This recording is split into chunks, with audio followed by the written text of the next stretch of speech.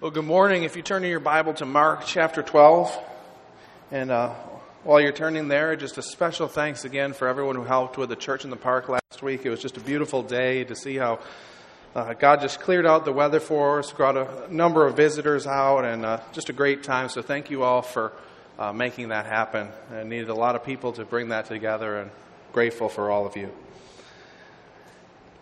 So Mark chapter 12. We'll be starting at verse 38 and reading to verse 44. Mark chapter 12, verse 38.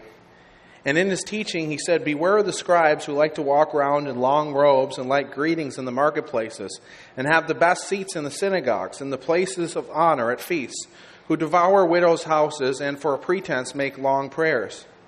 They will receive the greater condemnation."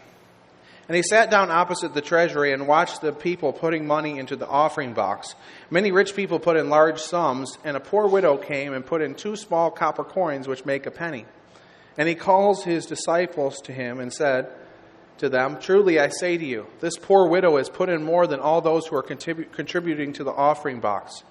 For they all contributed out of their abundance, but she out of her poverty has put in everything she had, all she had to live on." When I was growing up, I took piano lessons from the time I was about 5 years old up until about 18.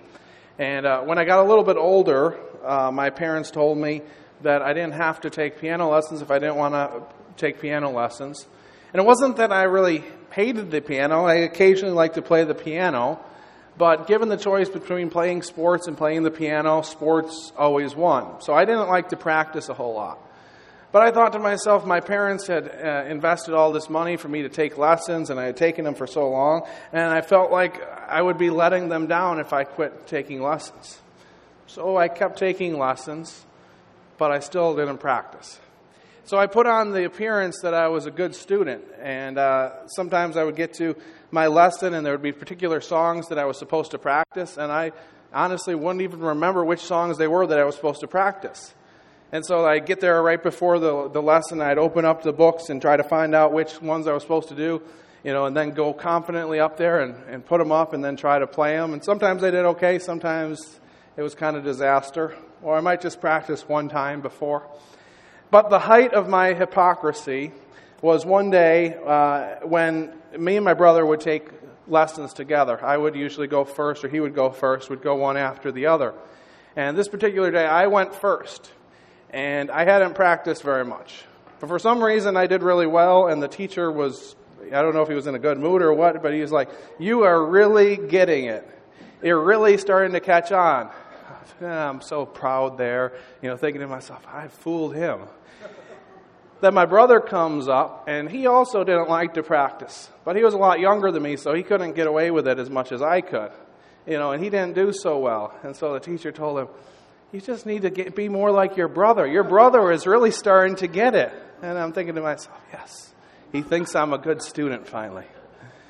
I loved putting on the appearance. I loved when my parents came to a recital and clap and say they're so proud of me, but I didn't really like playing the piano all that much. It's kind of similar to how the scribes acted and approached their worship of God.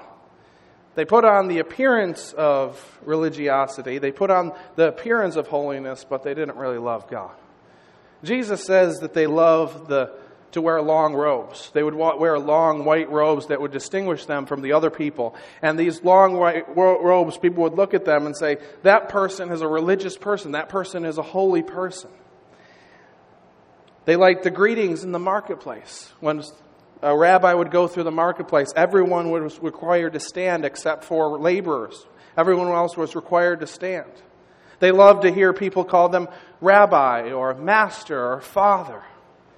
It says that they liked the best seats in the synagogue. The seats in the synagogue that were reserved for the scribes and religious leaders were in the front or on the sides, and they would be faced toward the congregation.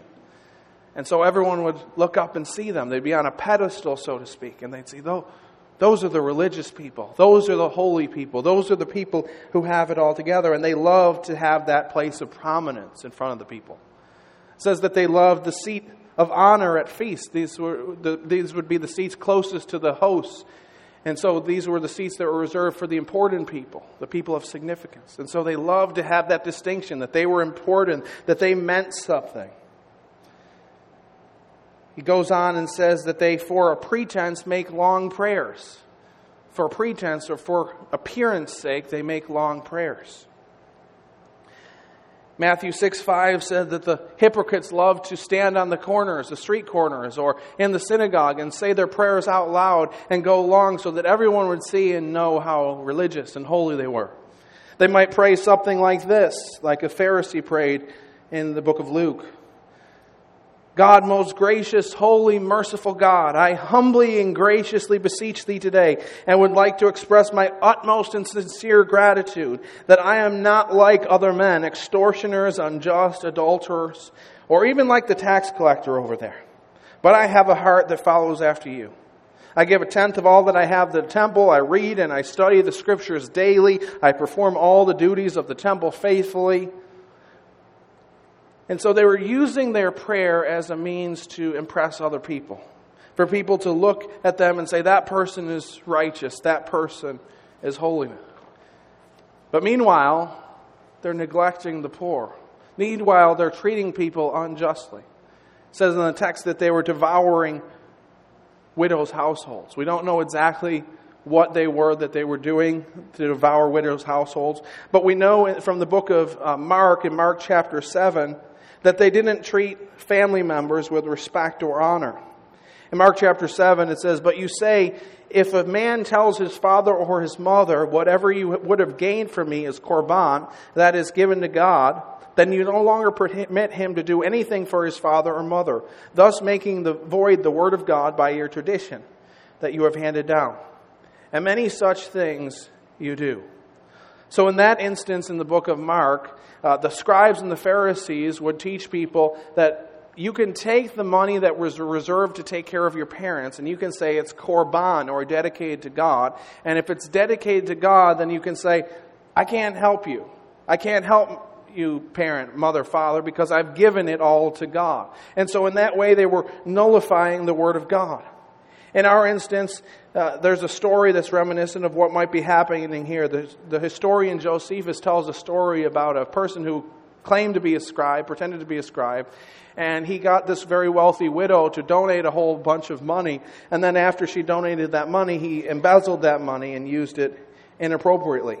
And perhaps that's what's happening here. They were manipulating widows to give them their money and then using it inappropriately.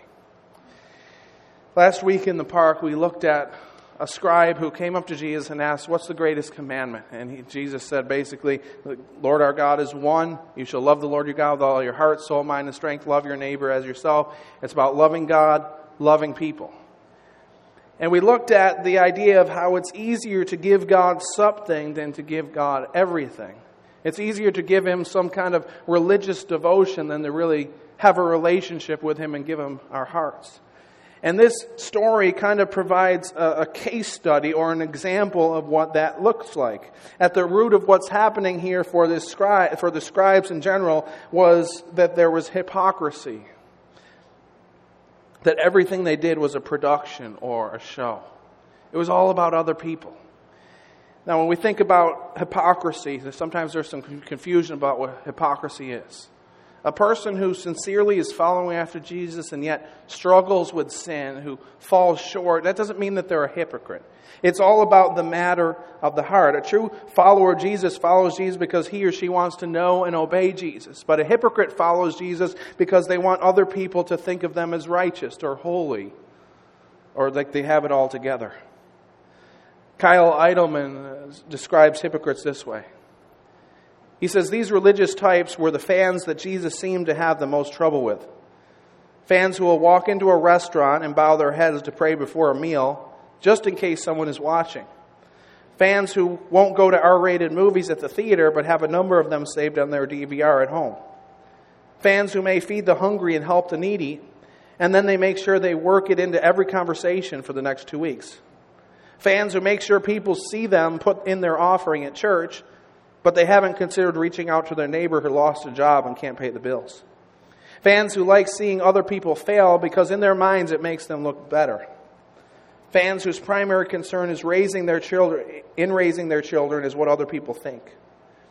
Fans who are reading this and assuming I'm describing someone else. Fans who have worn the mask for so long, they fooled even themselves.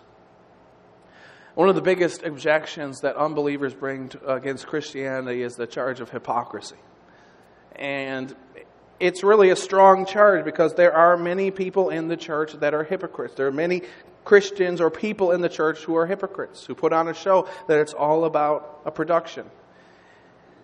But that charge that people bring against the church, it kind of loses its steam when you realize that even Jesus knew that there would be hypocrites. Jesus knew. It didn't catch him by surprise. In Matthew chapter 7, verses 15 to 16, he said, "Beware of false prophets who come to you in sheep's clothing, but inwardly are ravenous wolves. You will recognize them by their fruits.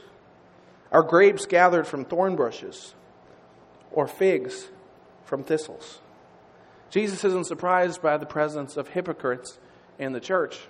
And the reason is that hypocrites can get into the church because there's a certain satisfaction that we can gain from being religious. Think of it this way. You come to church, and as you're coming to church, you drive by your neighbor's driveway, and you see that their car is in the driveway. And you think to yourself, they must be sleeping, or they must be doing something else. I have it all together. I'm going to worship God. And we kind of can puff ourselves up and think, I'm better than that other person because they're not going to church. Or we see the offering plate pass by and we put our offering in the offering plate and we see the person next to us doesn't, and we think to ourselves, well, I must be holier than that person. Or we read the Bible or we pray and we think, well, I don't think other people pray or read the Bible as much as I do. I wish they did as much as I do. And so Christianity can lead itself to the charge of hypocrisy because there is this certain satisfaction that we can gain from spiritual exercises. And there are some people who do those things who are in the core of who they are. They're hypocrites. And that's just who they are. The whole thing is a show. There's no desire to know God, no desire to obey God. It's all about what other people see. There's some people who are like that. But Christians, followers of Jesus, maybe they're not complete hypocrites, but we can also be hypocritical. We can act in ways that are hypocritical. But Jesus gives us a warning, a stern warning for those who are hypocrites, who Christianity is all a show, and for those of us who maybe are believers in Jesus, we're following after Jesus, but we can act hypocritical. And he says those who are hypocrites will receive the greater condemnation. And the word in Greek designates excessive or abundant judgment. That if we use religiosity, if we use religion as a means of puffing ourselves up to make ourselves look better than other people, that there's judgment coming for us. But no matter what we are, if we're a hypocrite or if we've just acted hypocritical, we can turn to Christ at any point. There's grace and mercy that's found in Him when we turn to Him and follow Him with a sincere and devoted heart. And Jesus tells a story about someone who follows Jesus with a sincere and devoted heart. Jesus is sitting opposite the treasury and He's watching as people are coming in and putting their offering in the treasury. And it says in the text that there were people who were putting a lot of money in the treasury. And you can imagine in that day that it was usually coins, not paper money or checkbook. They were carrying probably bags of coins into the temple. And you can kind of imagine them kind of walking proudly into the temple and making sure to clang around the coins a little bit and slowly throwing them one after one into the treasury. And all the people look around and say, that person must be holy. Look at all that money that they're giving to the temple. But then a widow comes in. Her hair is probably disheveled. Her clothes are probably old and tattered. And she comes and brings an offering that's so small that it's just insignificant. A denarius was about a day's wage, and this amount that she brings, 2 small copper coins, would have been about 1/64th of a denarius. 1/64 of a day's wage. These were the smallest units of currency that were available during this time in circulation. And she comes and she brings those small copper coins, puts them in the treasury. You have to imagine she was probably a little bit embarrassed after seeing all these people bring these big bags of money and putting them into the treasury. And then she walks in with these 2 small copper coins. But this widow, this person who had no significance in society, who had little resources, she comes and she puts in all that she has into the offering plate. And Jesus commends her for that. See, a gift that costs something means more than a gift that brings something. For the Pharisees, for the scribes, their gift was about showing their spirituality to those around them. They brought their gift and they're looking for the praise of men. They did their religious exercises so that people would see how holy they were. So that they would go to the marketplace and people would say, "Rabbi, Father." So that people would recognize them by their long garb. But this woman has nothing to show for herself. And she brings all that she has and puts it in the offering box. The philanthropist and investor Warren Buffett once made a donation for $30 billion to the Gates Foundation. And after he made that donation, he made some statements. I don't have the exact quote, but the paraphrase is something like this. He says, "My gift has not changed my lifestyle one bit. I still go to the movies I want to go to, eat at the restaurants I want to dine at. But what about the person who gives a gift that requires they can't go to the movies or eat out? They are the true givers, the true heroes of generosity." A gift that costs something means more than a gift that brings something. And God has been so gracious to us. He's given us all so many things. He's given us talents, abilities, skills. He's given us time. He's given us resources. And He's given those things not so that we could just keep them for ourselves, but so that we could be a blessing to those around us. Throughout the Scripture, He doesn't just bless so that we can just enjoy things and live our merry life. He blesses so that we might be a blessing. And so we give back to Him a portion of what He's given to us because of what He's done for us. And so we sing out our praises to Him, not so the people around us will look at us and say, "Oh, that person is spiritual." But we sing out to Him because He saved us, because He's given His Son to die on the cross for us.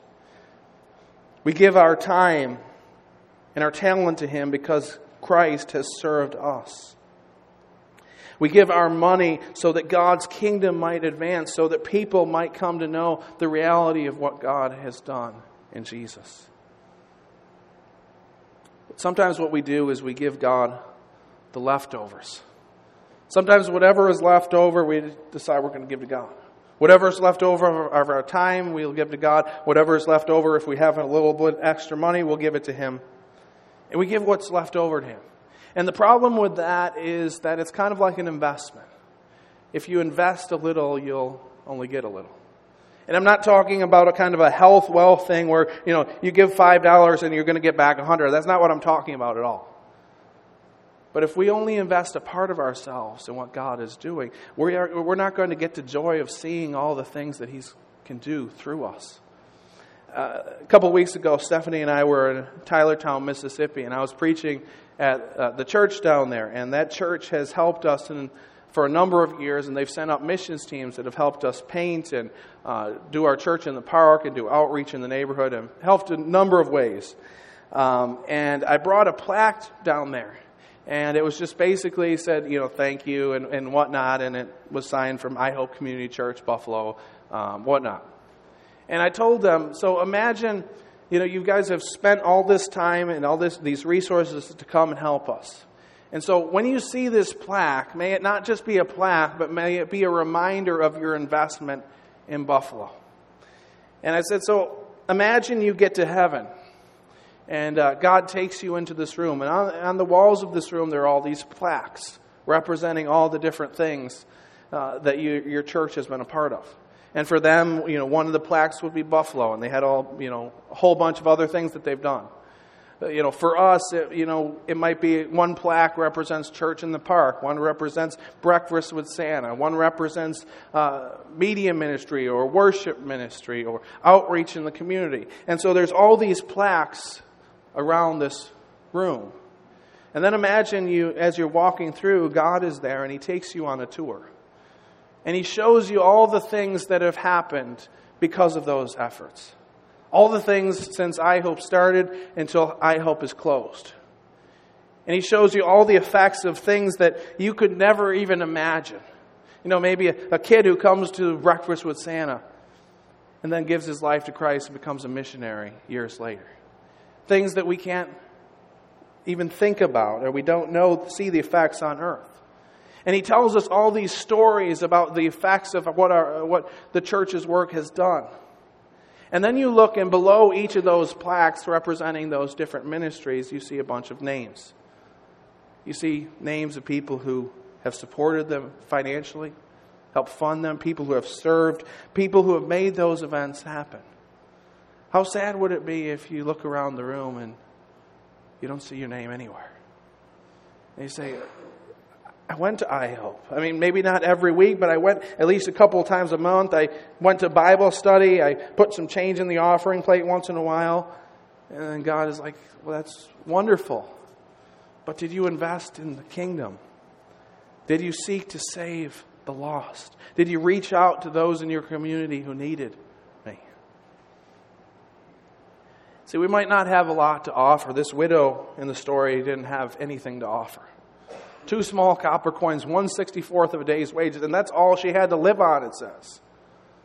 But God commended her. And the beautiful thing is, God can take the little bit that we have and use it in ways that we could never imagine. The smallest thing given to God can multiply exponentially. There's a group of churches in northeast India in the state of Mizoram, and they have this practice that's been going on for quite some time, since about 1914. And they call this practice Bufai Tham. And then that means one handful of rice at a time. And what they do is that at each meal, each family from the church will set aside one handful of rice that they'll give to God. And so they'll collect this rice, and after a certain amount of time, they'll go and they'll bring it to the church, and the church will then sell it to, often at low cost, to poor people who need it and generate income for the ministry. In 1914, near the time when they started it, they raised about $1.50 from these hands full of rice. But over the last number of years, they've raised millions of dollars from handfuls of rice.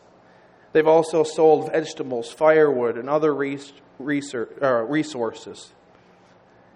At the time that this article that I read was written, they were supporting about 1,700 to 1,800 missionaries with the handful of rice that they brought to the church, in addition to the local ministry that they were doing.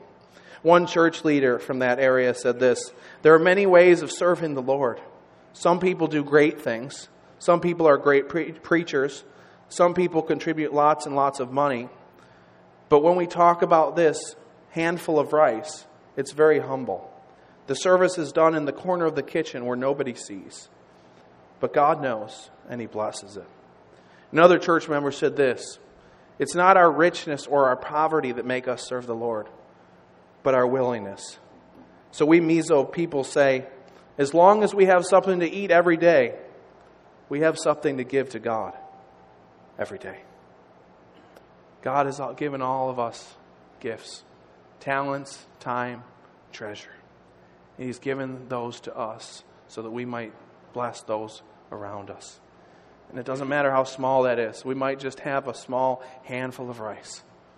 But God can use that handful of rice to reach people around the world who need the gospel, who need to know Him. A gift that costs something means more than a gift that brings something. It's all about our willingness to follow after God with our whole heart, sincerely. Let's pray. Lord, we thank You for Your love for us. We thank You that while we were yet sinners, You came to the earth to die for us, to pay the penalty for our sins. Lord, you've been so good to us. You've given us so much in Christ. You've given us salvation. You've given us hope. You've given us the opportunity to serve you, the opportunity to share your love with those around us. Lord, I pray that our spirituality would not be a show, that it wouldn't be filled with hypocrisy, that it wouldn't be about what other people around us are thinking, but that we would be concerned about what you're thinking. That we wouldn't want to please those around us, that most of all we'd want to please you. And Lord, no matter what we have, whether it's $1 million or a handful of rice, Lord, I pray that we would come to you with open arms, knowing that you can take the smallest that we have and do immeasurably more than we could ever imagine. In Christ's name I pray. Amen.